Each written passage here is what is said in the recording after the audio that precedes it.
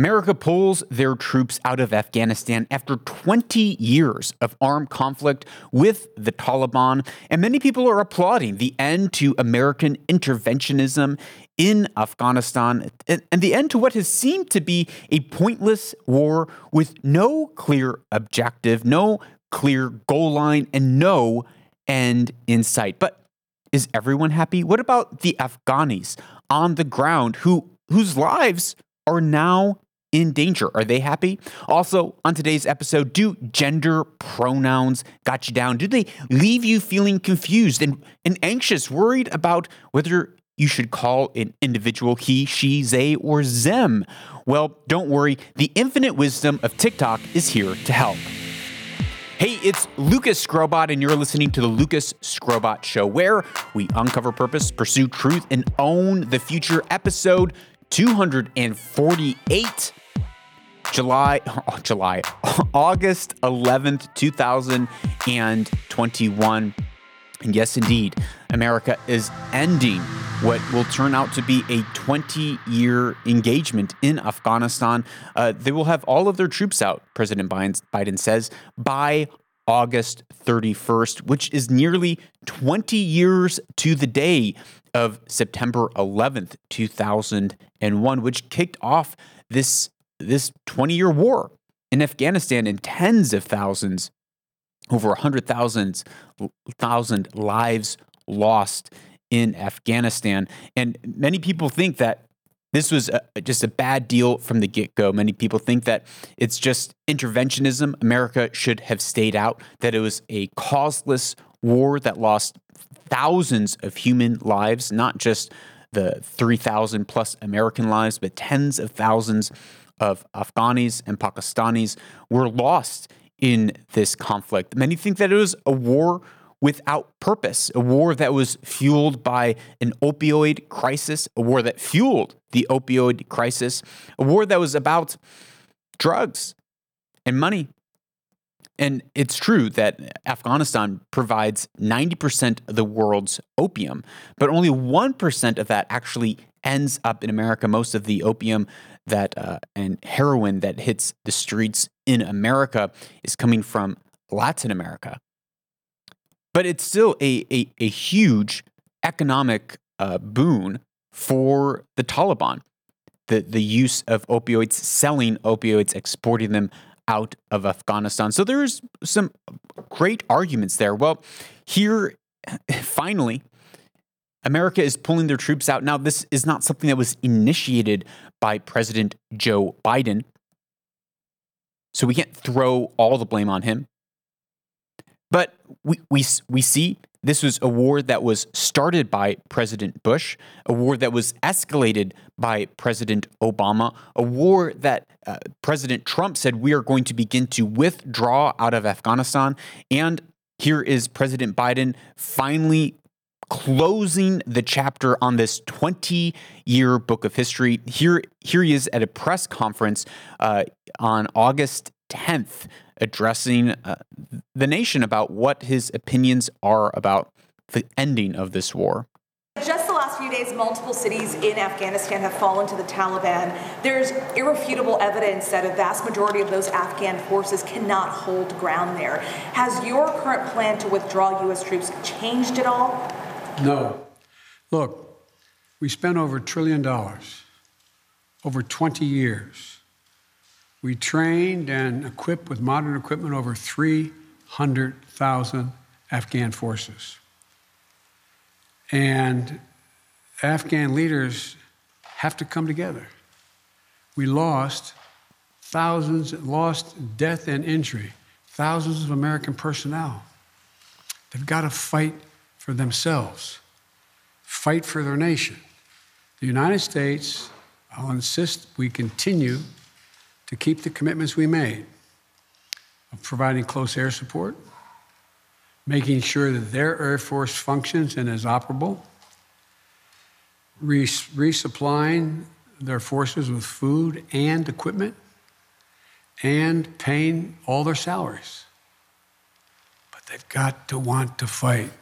They have outnumbered the Taliban, and I'm getting daily briefings I think there is still a possibility. You have a significant new Secretary of Defense, our equivalent of Secretary of Defense in Afghanistan, Bushmullah Khan, who's a serious fighter.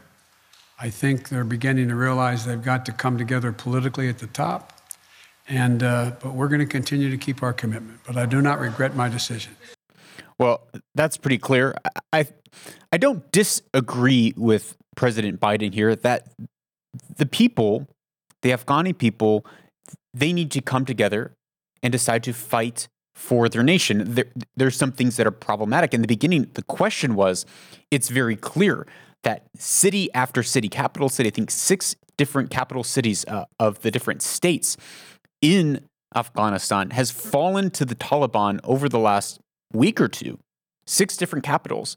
And many of these regions and provinces have an enormous amount of opium and poppies, which is going to act as a financial fuel to the Taliban. The Taliban has taken over border entries across Iran, the entries in and out in Iran and up into the north, even in Pakistan. So the military advancement of the Taliban in just a few short days since this announcement is quite staggering.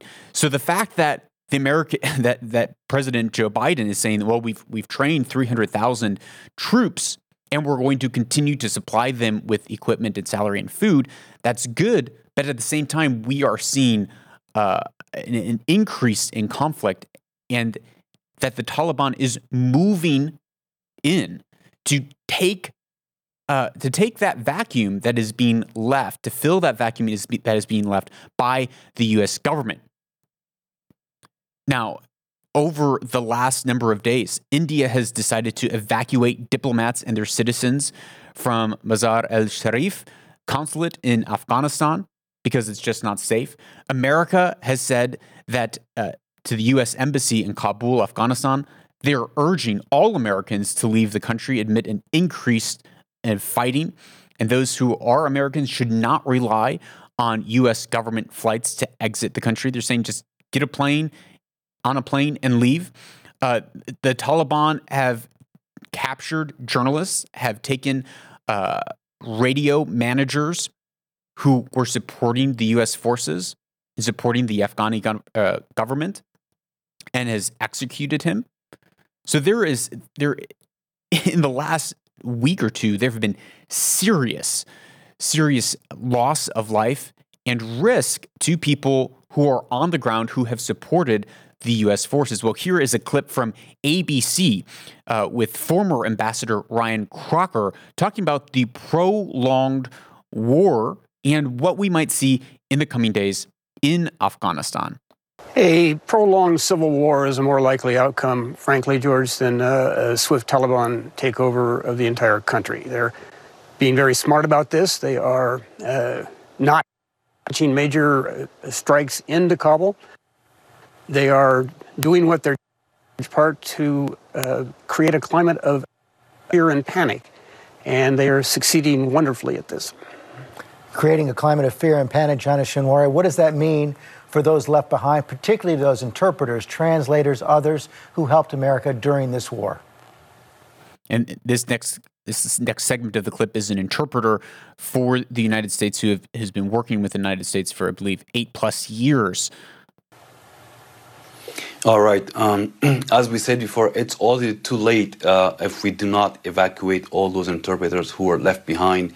And the Taliban will kill everybody, and they will torture them in front of their family and kill them. I just heard a couple news that when the Taliban, they controlled a couple cities, they were going and knocking door by door and asking for those people who were supporting the U.S. mission in Afghanistan, and they were trying to kill them. And it's already too late. We have to do and evacuate those people before it's too late. And as I said before, the Taliban are now like much powerful and controlling a lot of cities. And these people are not safe anymore in Afghanistan. It's true. These people are not safe anymore in Afghanistan. They're going door to door, knocking on doors saying, hey, who do you know that has supported the U.S. mission and the Afghan mission against the Taliban? Send them out. Their time has come. Their time has come. The level of malevolence and cruelty and repercussions that will come against people who do not fall in line with the Taliban's agenda or who have actively fought against the Taliban, it will be merciless, as we are seeing by evidence of what we're already seeing in the short days, the short number of days since America has said that they will leave. Well, I have some Afghani friends here in the region who, some of them have fled Afghanistan because their lives were threatened, because their bombs were going off next to their houses, or their kids have PTSD from attacks. They lost friends to the Taliban. And so I reached out to them and I said, hey, what do you think about what's happening with the American troops pulling out? What is your opinion? Because I could sit here and pontificate on my opinion. We could look at experts across the globe and history and find out their opinion. But what about the people who are on the ground? Well, he said that for Afghanis, that flights are really barred and closed, at least in some places, including the UAE right now.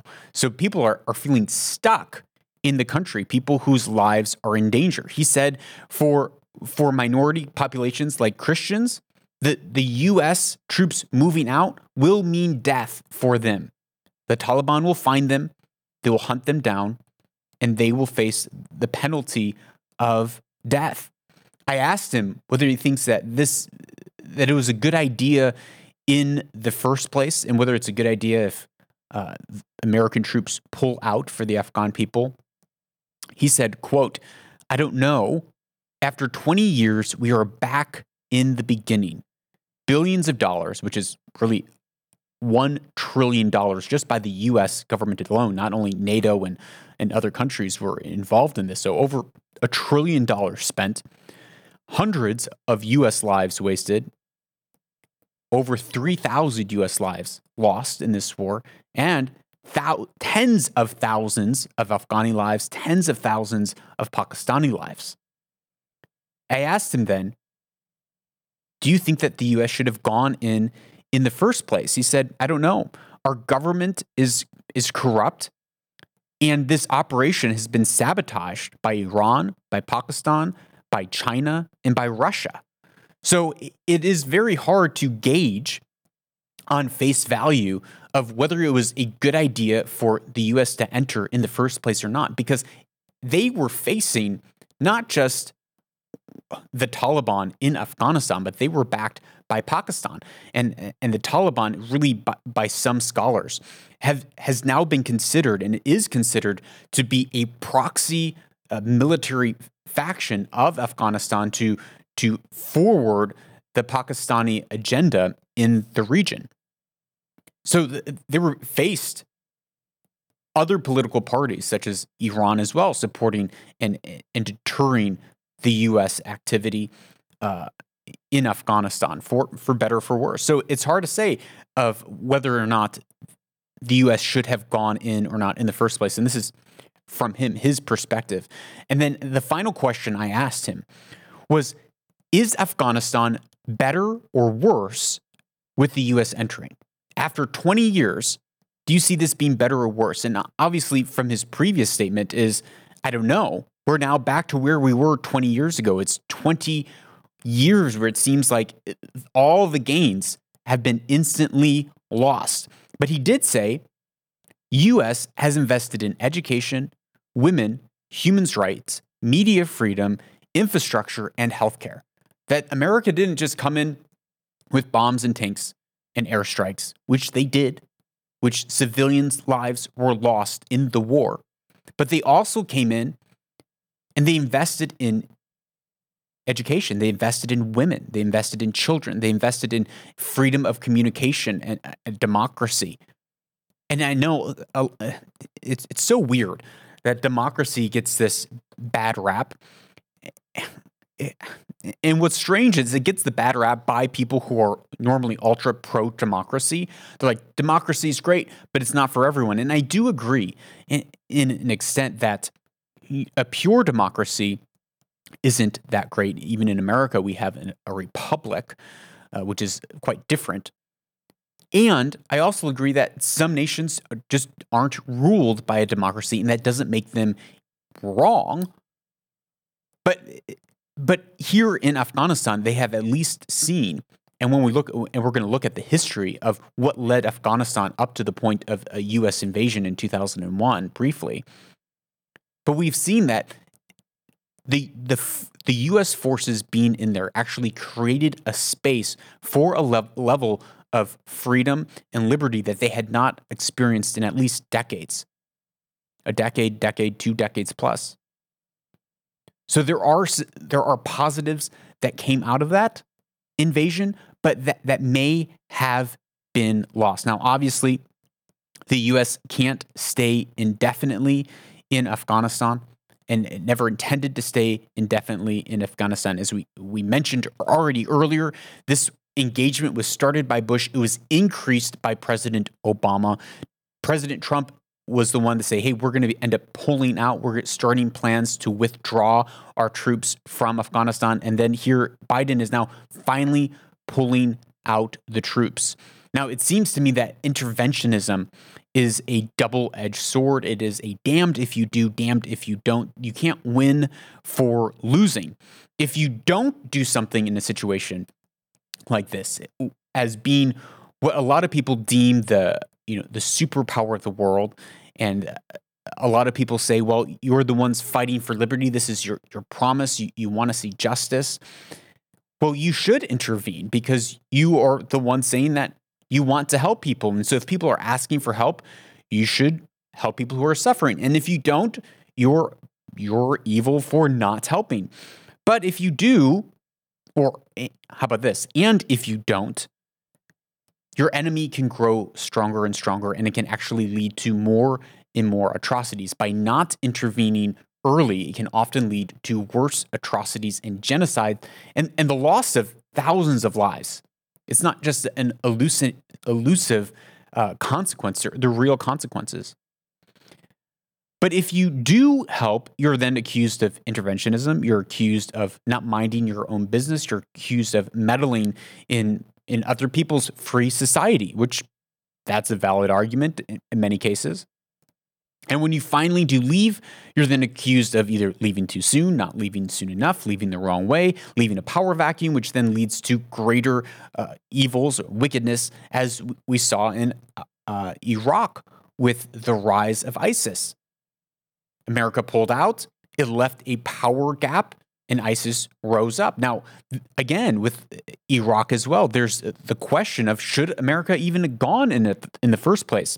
When I talk to my sources who describe what was happening before America went in to pull out Saddam Hussein, they talk about Saddam Hussein saying that they met with him and that leaders were talking with him. And many people were saying that Saddam was changing, that him as a strongman was beginning to soften in his later years. Whether that is 100% true or not, I don't know, but this is what I've been told by people that I know and trust.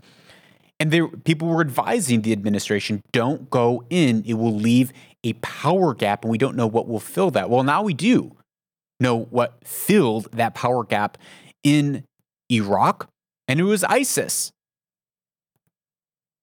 Think of the damage, the atrocities that ISIS did after the U.S. pulled out of Iraq, which then was a result of them pulling out the strongman, which was holding a power balance in the region. What will happen now in Afghanistan? Well, here is a correspondent with the DW News from out of Germany, Ali Latifi, a journalist correspondent in Afghanistan.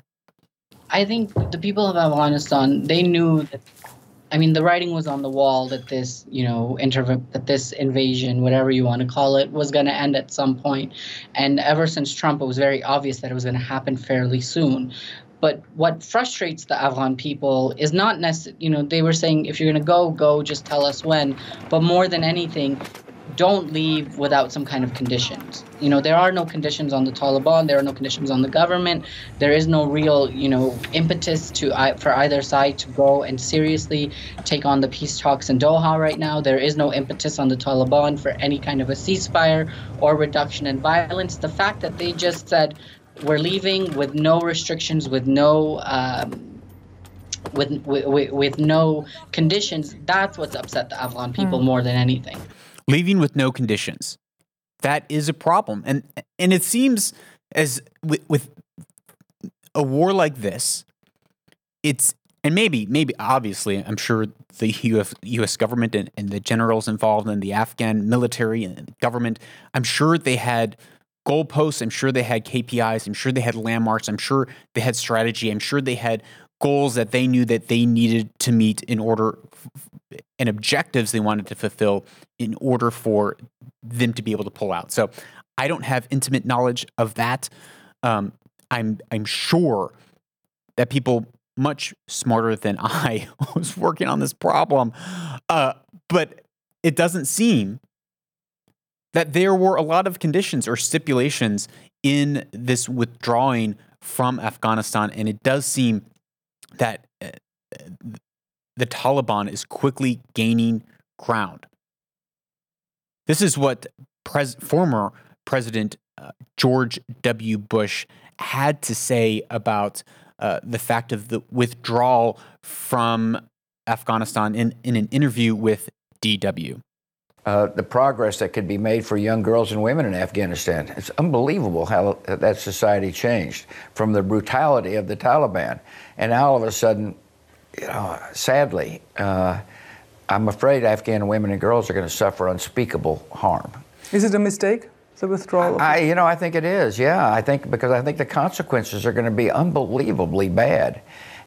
The consequences are going to be unbelievably bad. And whether we agree or disagree with former President Bush's activity in the region, and whether those will stand the test of time as being something that was on the right or wrong side of history, that's not for us to look into today. But I do think he's correct in that the way that we have withdrawn, that the American military is withdrawn, it seems to leave this vacuum where the people who will suffer are women, are children, are interpreters who have helped, even though there's a way out for interpreters, but clearly there are going to be people who aided the U.S. operation and aided the current Afghani military and government that will suffer consequences under the Taliban's rule. If they do,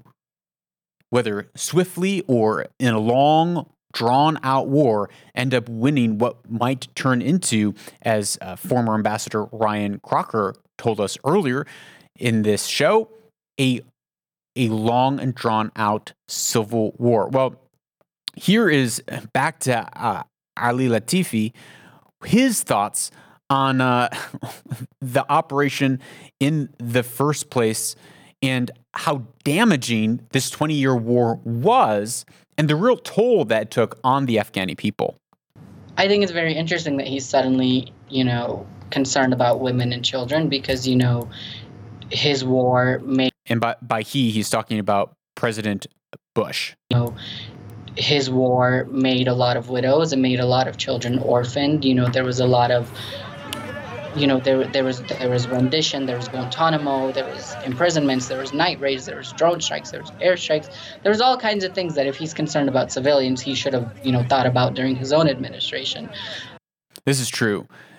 He does have a point here that the loss of life over this 20 years is staggering, especially when it's framed in the light that all of these gains could have just been lost in 3 weeks' time.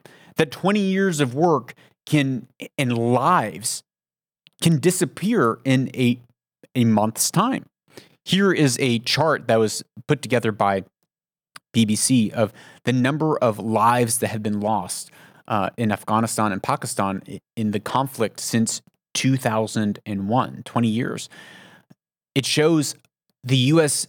allies and troops killed 3,586, military and police killed combined from Afghanistan and Pakistan, 75,971. The number of civilians killed in the last 20 years from this conflict, 78,314. And the opposition fighters, or the Taliban Incorporated, 84,191. That is over 200,000 lives lost in the last 20 years. And if all of these lives are lost for nothing, then that really does seem like a waste. That really does seem like it was all for nothing, that this was just a big waste of lives, that this was a completely failed operation, and that the pulling out makes all of these lives for naught. The pulling out makes all of these people who suffered before and the suffering going on for nothing. Well, it's important to look quickly, and we're going to scream over this really fast, at the history of what led up to Afghanistan being in this place. And we have to go back to 1978 and even a little bit before to understand the lead up to what has happened in Afghanistan that caused America to enter in the first place. Now, Afghanistan has been a nation of warring peoples and warring tribes for hundreds of years.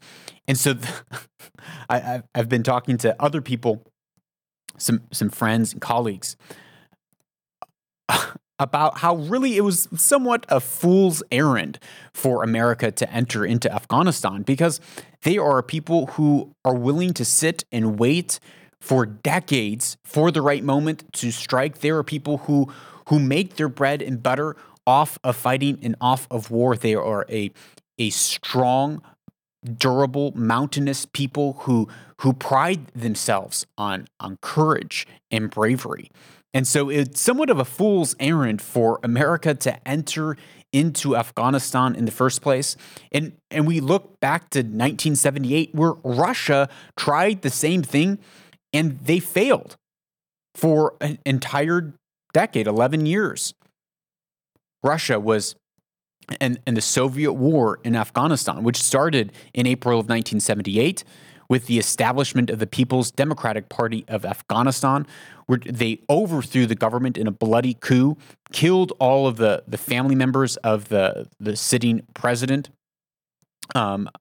Mohammed Douad, killed his family, and they took over, which has come to be known as the Sawar Revolution. And so once the PDPA, or the People's Democratic Party of Afghanistan, came into power, what did they do? Well, they began to implement a liberal and Marxist-Leninist agenda. And in here is a mixed bag. First, it moved to replace religious traditions and traditional laws with secular and Marxist-Leninist ones.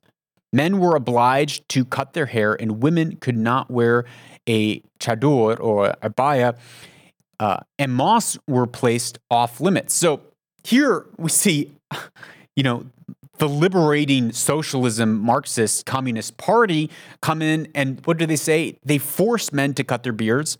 I think something like that is happening right now with the Uyghur people. They're being forced to cut their beards. They're not able to practice their religion, no freedom of religion, and women were not allowed to cover their heads. A full-on stamping out of their freedoms.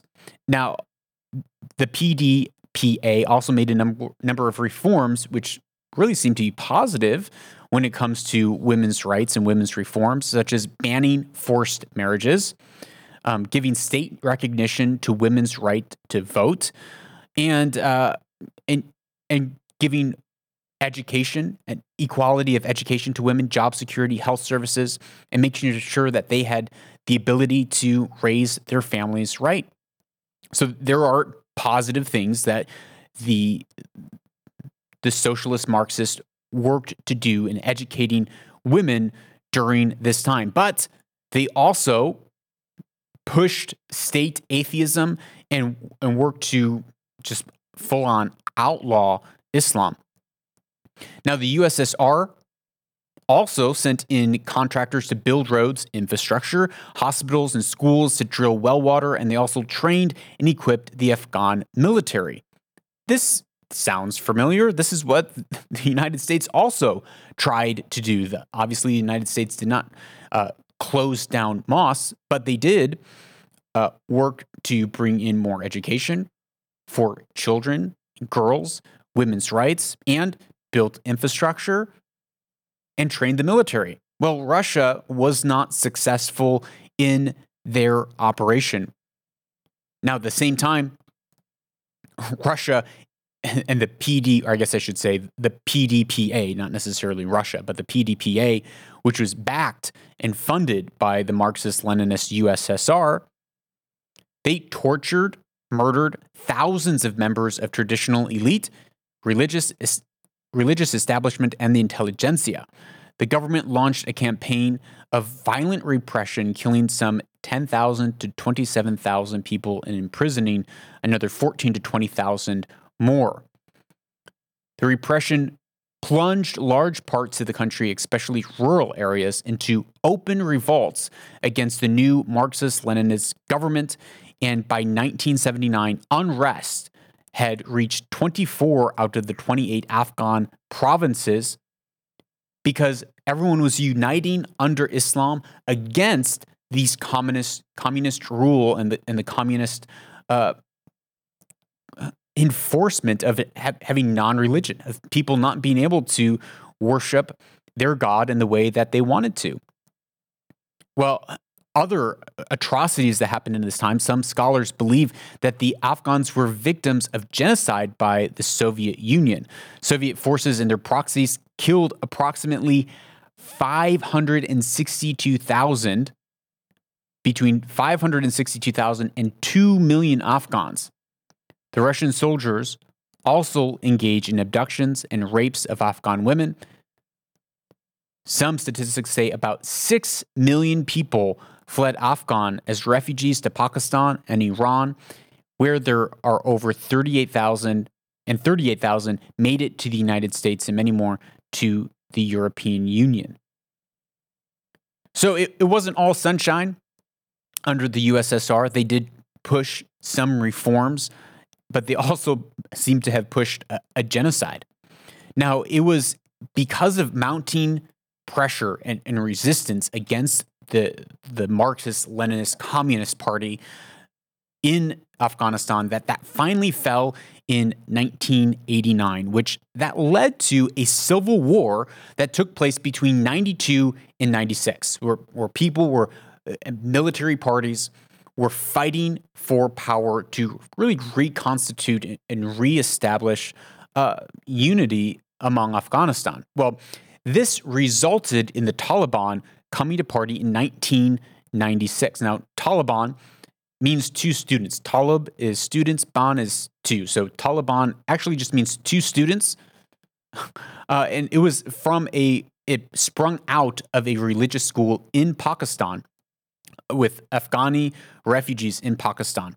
Now, as I said earlier, some believe that really the Taliban became a proxy or an extension of the Pakistani army into Afghanistan, as there was a lot of international interference in that time in Afghanistan between 92 and 96. Well, it was finally, as I said, we're screaming through this history because it really does lead to an idea of what was happening in the country before America stepped in 2001. And it gives us a clearer picture of the conflict that has continued to happen there. with continual civil war for decades now. Well, it was in 96 that the Taliban, with the military support of Pakistan and the financial support of Osama bin Laden, prepared for another major offense against Massoud, who was ruling and leading, really the military leader over Afghanistan and over Kabul back in 96. Well, in September of 96, Massoud, he ordered the retreat from Kabul, and the Taliban set up control in Kabul, the capital of Afghanistan, in 1996, and they established the Islamic Emirate of Afghanistan, which this is important for some of the clips that we're about to play to understand what was happening back in 1996. Well, they imposed on parts of Afghanistan under the control their political power and their interpretation of Islam. And they issued edicts forbidding women from working outside the home, forbidding women and children to attend schools, or leaving the home unless they were accompanied by a male relative. One of physicians for the human rights said that no other regime in the world has methodically and violently enforced half of its population into virtual house arrest by prohibiting them with the punishment of pain and physical violence. Now, there was one man, as I mentioned before, Ahmed Sas Massoud, who was the ruling military leader who then retreated from Kabul, that was withstanding and fighting against the Taliban in Afghanistan for a number of years. The National Geographic did a documentary on it titled "Inside the Taliban," and they said that the only thing standing in the way of the Taliban massacres that were happening was Massoud. So he was an influential leader. He was a political and military leader that was fighting for Afghani people who were being massacred at that time by the Taliban, fighting for women's rights, fighting for young girls to have the right to be educated, women to be able to work, to be able to leave the house. And he resisted and resisted. Now, the Taliban tried to bribe him and said, hey, join our side. We'll make you prime minister. We'll give you everything you need and everything you want. But Massoud said there is no way, because your principles, your values can completely contradict mine. I could never give myself to that. But he still believed that, and he hoped that he could establish principles of democracy. And he wanted to convince the Taliban to join into a political process that could lead towards free elections and to democracy in the future. Well, what happened? On September 9th, 2001, 2 days before September 11th and the attack on the Twin Towers in America, 2 days before that, Massoud was assassinated by two suicide attackers inside of Afghanistan. So here we have the one force that is really holding back the Taliban. Gets assassinated 2 days before September 11th. And then September 11th happens, of course, as we all know. And at that point, they recognized that operation was led and taken responsibility for by Al-Qaeda, which just means the base. The base was in Afghanistan under the Taliban's protection. And so the United States thought that it was a good idea to enter and to push back the Taliban to secure its position against the war on terror. And the rest is history. As you know, the last 20 years of war in Afghanistan and even Iraq in the Middle East. So that was a brief history, which shows us two things. One, Afghanistan has known decades of war, decades of atrocity and genocide by multiple parties. And as I said, it seems to be a fool's errand for America to try to enter. Possibly. Second, U.S. engaging in Afghanistan did push the Taliban back for a time. They did retake a lot of land. They did establish a level of freedom. But that leads to the question of what might we see and what might Afghanistan see in the coming futures. Well, here is a clip from the BBC. We actually have two clips from the BBC of them interviewing Taliban leaders in Afghanistan. At the moment, are you preparing for peace or are you preparing for more war? We are absolutely ready for peace. We are most fully ready for jihad. For the past year, you've not been fighting against the Americans. You've been fighting against other Afghans, other Muslims. Our problem is with the government. We want an Islamic system. We will continue our jihad until they accept our demands. The Taliban don't see themselves as just a rebel group, but as a government in waiting. And that's true. They don't see themselves as a rebel group. They see themselves as the rightful government in Afghanistan. And as they said, we are ready for peace. But if we don't get our demands, if we don't get what we want, we will continue our war. We will continue our fight until we establish what? An Islamic Emirate of Afghanistan, an Islamic state. An emirate is just a state, an Islamic state of Afghanistan. That is their goal. And they said, we're not tired of fighting, and we're going to continue to fight until we establish our vision, our goal. So the question is, has the Taliban, have they changed since 1996 when they put atrocious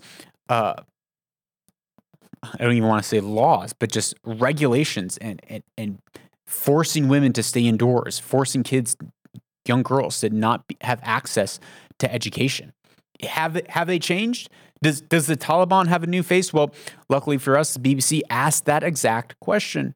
Lots of people I speak to, they fear the Taliban coming into power because they think they'll see a repeat of what happened in the 1990s. Do you think that you did things wrong back then, and would things be different now?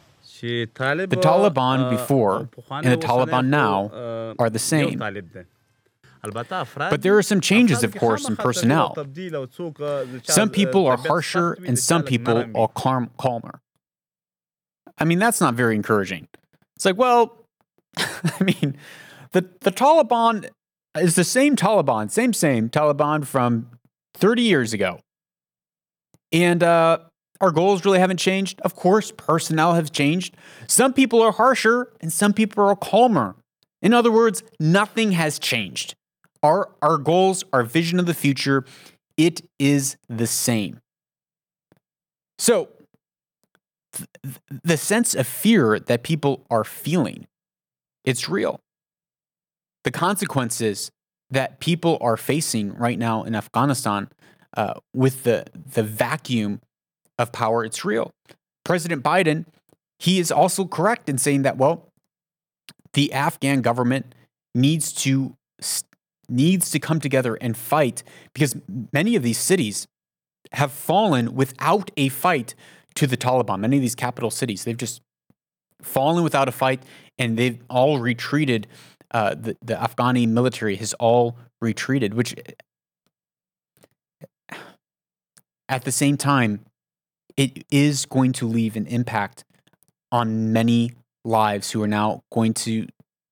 have sided with the Afghan government, who are now under Taliban rule. Well, what about the legacy? What legacy will be left? Well, here is the last clip that we have for this segment from Ali Latif.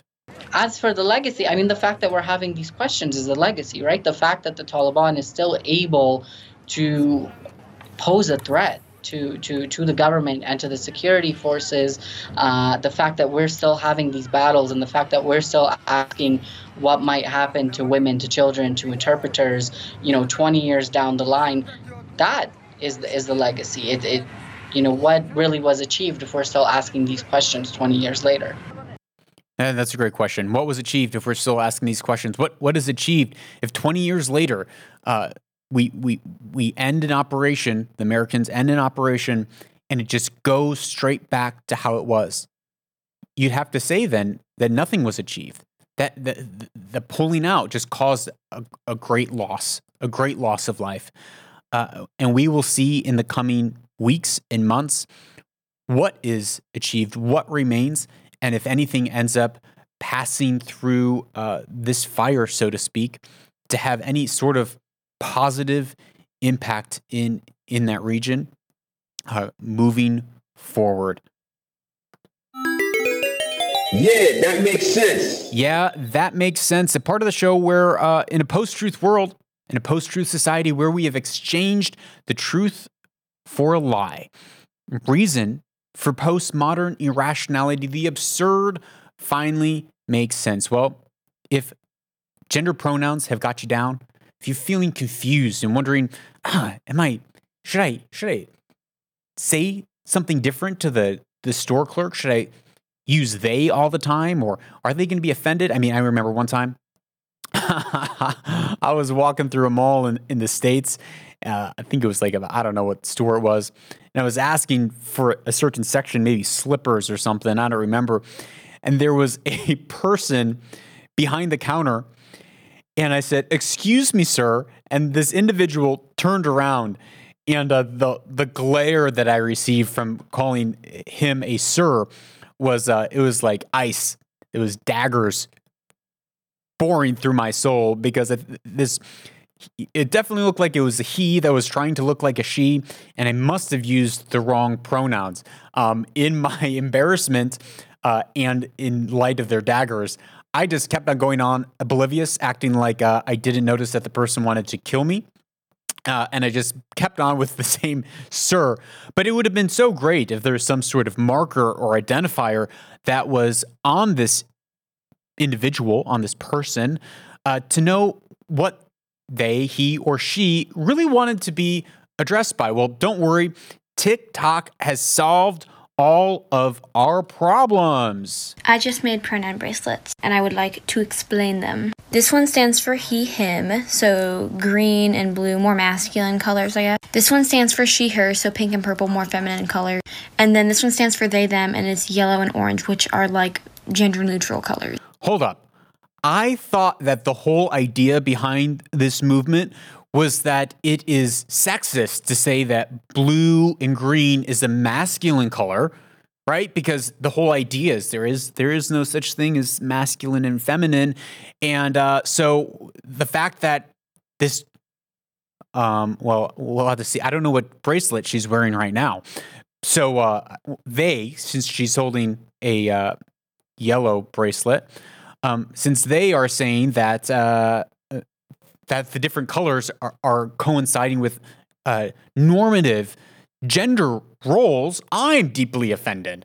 I mean, because you know what? I like some pinks. You know, a nice pink shirt or a nice purple a pocket square. Those are very masculine to me. So off the top, I'm just offended by this. So so offended. When I wear this one, it means that I just go by they, them. When I wear these two together, it means I go by she, them. Okay, so here she's showing multiple bracelets of different colors. And so when she wears dual bracelets, she goes by, multiple pronouns. When I wear these together, it means I go by he, them. When I wear all of them, it means that I go by all pronouns. And when I wear these together, it means that I go by she, him. Wait. So maybe I'm not getting the I have not read the deeper literature on these pronouns. I've not educated myself in the appropriate manner, but it's quite confusing to me that someone would want to be referred to as she, him, or her, him, her, he, at the same, I guess because you're non-binary, but then why would you want to be referred to two different binary pronouns at the same time? Anyways, this goes on. By she, him. I'm gonna wear them all right now because I go by all pronouns right now. My pronoun, preference has changed 3 times today. This does not happen very often with me, but I'm wearing all 3 right now. Oh, did you catch this? All pronouns right now. My pronoun, preference has changed 3 times today. My pronoun preference has changed 3 times today. I guess, it's true, right? Gender fluidity. if we're embracing gender fluidity, but man, if someone's like this used to be called something.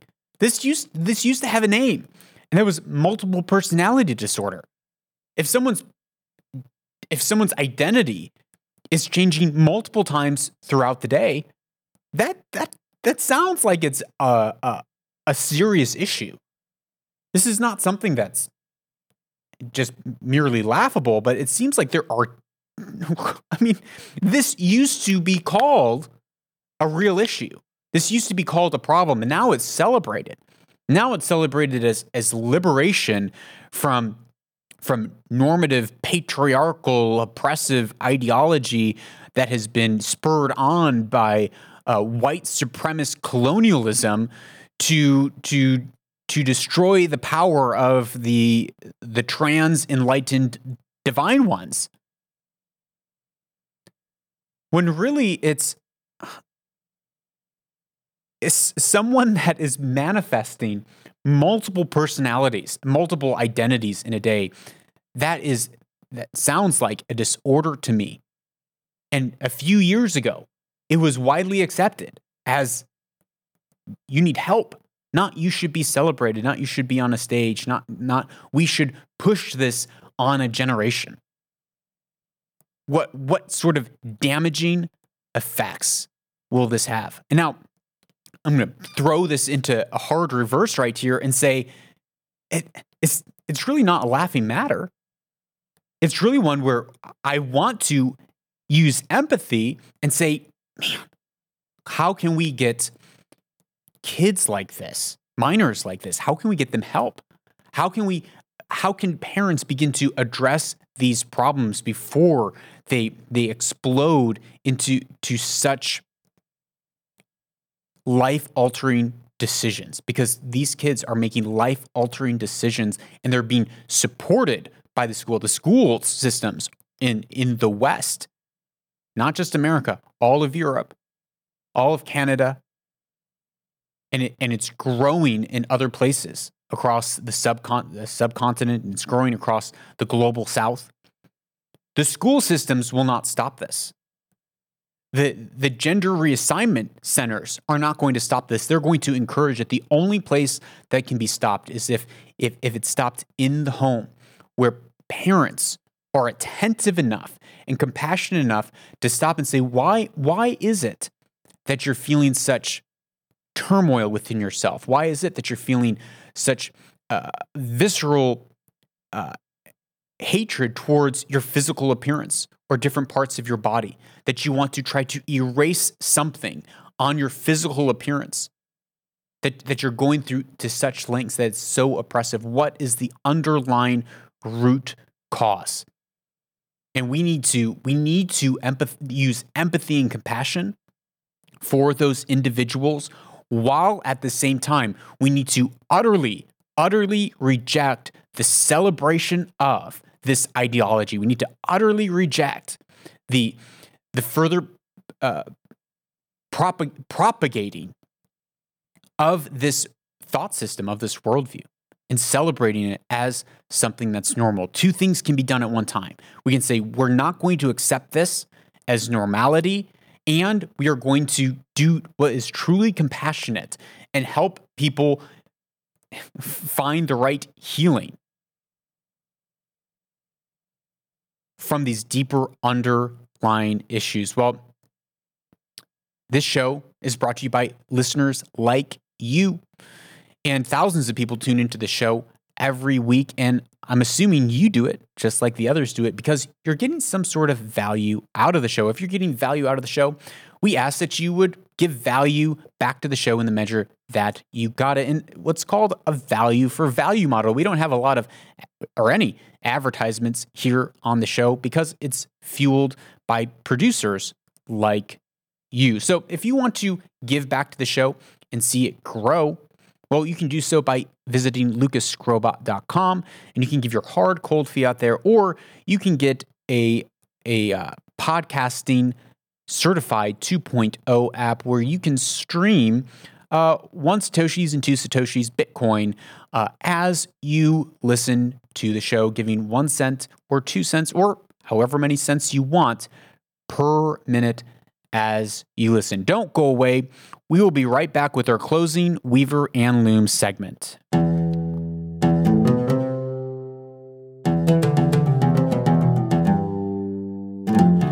Welcome back to Weaver and Loom, a part of the show where we take ancient wisdom and we weave it in with our everyday lives so that we can own our future and weave our destinies. Today, we actually have a 2-for-2 short but powerful quotes for you today. The first one is by Tolstoy. He writes, "Let us forgive each other. Only then will we live in peace." And this is true. It is the power of forgiveness. Forgiveness is the only way that we can live in peace. When we are surrounded by conflict, when we are surrounded with pain and hurts and wounds, the only way to live in peace, even with ourselves, in our interior world, the only way to live in peace is through forgiveness. Even if the other person doesn't want to forgive you, you can at least live in peace by truly releasing and forgiving the other person, forgiving their debt, because the only person that is being held captive by our unforgiveness is ourselves. We are putting ourselves in a cage and we are drinking the poison of bitterness day in and day out. We think that when we hold on to anger and bitterness and unforgiveness, we think that we're hurting the other person. That somehow we're getting vengeance against the other person, but we are the one that's drinking the poison and expecting someone else to die. Forgiveness. Forgiveness is the path and is the key to freedom, that we will at least live in peace within ourselves. And if it can happen mutually, we can live in peace among one another. But what happens when it doesn't happen mutually, like we're witnessing in Afghanistan right now? There's not peace and there's not forgiveness. Or what happens when you see an ideology like transgenderism push? They're not wanting to live in peace. They want to transform and totally rewrite reality and bend reality according to their vision. It's not something of libertarianism. It's not something that says, let's all, I'm going to do my thing, you do your thing. It is saying, you all must conform to my thing. If not, if you disagree with me, then it's a hate crime. Well, what do we do then? When we might be willing to forgive, we might be willing to find that common ground, but the other side wants war. Well, that brings us to our next quote. "In war, then, let your great objective be victory, not lengthy campaigns." That's Sun Tzu from The Art of War. "In war, then, let your great objective be victory, not lengthy campaigns." And we saw in Afghanistan a lengthy campaign of 20 years. Now, in the span of wars, there have been wars that lasted 100 years. Men would go to war every season, every year. It's the season of war. Men get out and go to war every year. So the 20 years in the grand scheme of history is not a forever war. But it was definitely a lengthy campaign. And we definitely look at the end of it and say that we have not obtained, that the Afghani government has not obtained victory, and that the entire legacy really could be lost in just a matter of weeks or months, erasing all the work that many people have strived to do over the course of 20 years. And when we look at the other areas in life, I would ask ourselves, are we just engaged in lengthy campaigns of just spinning the wheel, if you will? We're not actually moving anything forward. We're not actually focused on an objective that will bring victory, that will say, this is when this ends. And so for bringing it back to weave it into our personal lives, instead of just living your life with lengthy campaigns, just things that go on forever and never end, where you never quite know if you have had victory or not, in whatever area that you are warring for a victory in, instead focus on an objective victory, something that you can measure. And don't worry about those lengthy campaigns, but instead work to be Victorious. Well, I thank you for being here and listening to this show. It's the best part of my week, being able to spend it with you. And one way that you can get more value from this show is by sharing it with your friends. And you know what? You don't even have to share the actual episode with your friends, but definitely share these ideas with your spouse, with your kids, with your coworkers.